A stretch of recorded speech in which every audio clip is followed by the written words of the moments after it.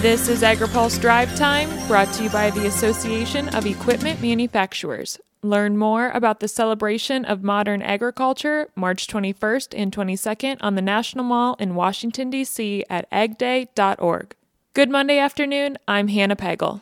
The Russian government is considering imposing a temporary ban on the export of wheat, rye, barley, and corn starting Tuesday, March 15th through June 30th.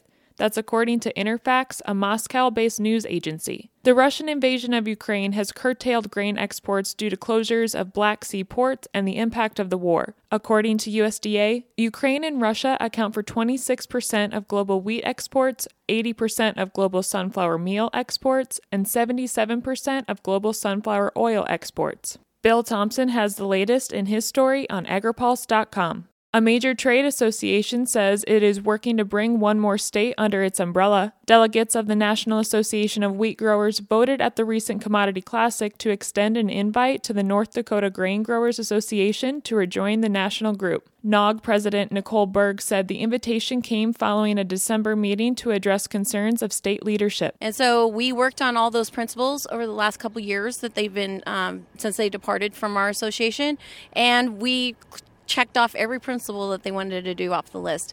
And you know what? All the principles were probably in the best interest of the association. So we did that and communicated that back to them. And now we're trying to get them back in the fold. Like I said, with Farm Bill coming up, we have to have a united voice.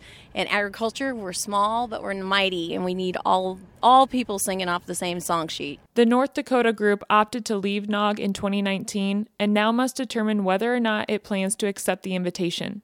In other Agriculture Association news, the National Cattlemen's Beef Association is pleased with provisions that are in the $1.5 trillion omnibus spending package that President Biden signed into law today. Among those provisions are a one-time appropriation to USDA to set up a new cattle contract library. NCBA lobbyist Tanner Beamer says the pilot program will have a similar structure to the swine contract library. As far as we are aware, it will be substantially similar to the existing swine contract library, with the exception of this particular provision in the appropriations bill directs this cattle contract library to the Livestock, Poultry, and Grain Market News Division under the Ag Marketing Services umbrella, as opposed to the Packers and Stockyards Division where the swine contract library is housed. So it'll be administered similarly, but through a different mission area at USDA.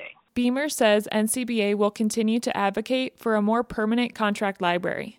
It's only authorized to receive appropriations through September 30th of 2023, which is why we are continuing to advocate for authorization of a cattle contract library through the Johnson-Cuellar bill that passed the House of Representatives late last year. That's still a priority for us. We'd still like to get that over the finish line, but nonetheless, we were pleased to see a pilot program get over the finish line.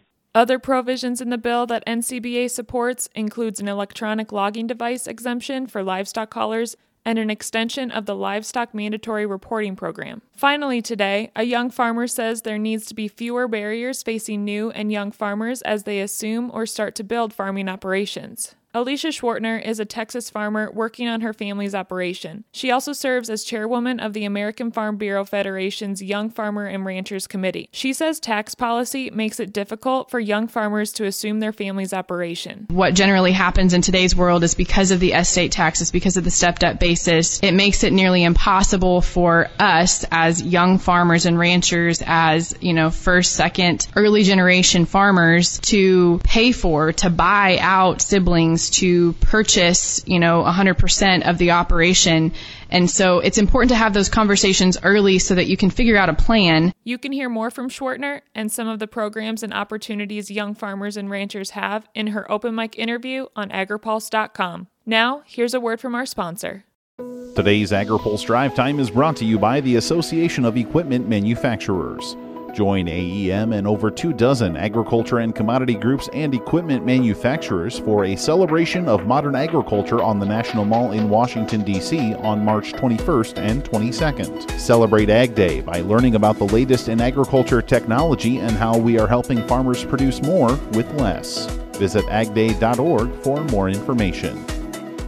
That's all for today's Drive Time. For more agriculture, trade, environment, and regulatory news, visit agripulse.com. Reporting in Washington, I'm Hannah Pagel.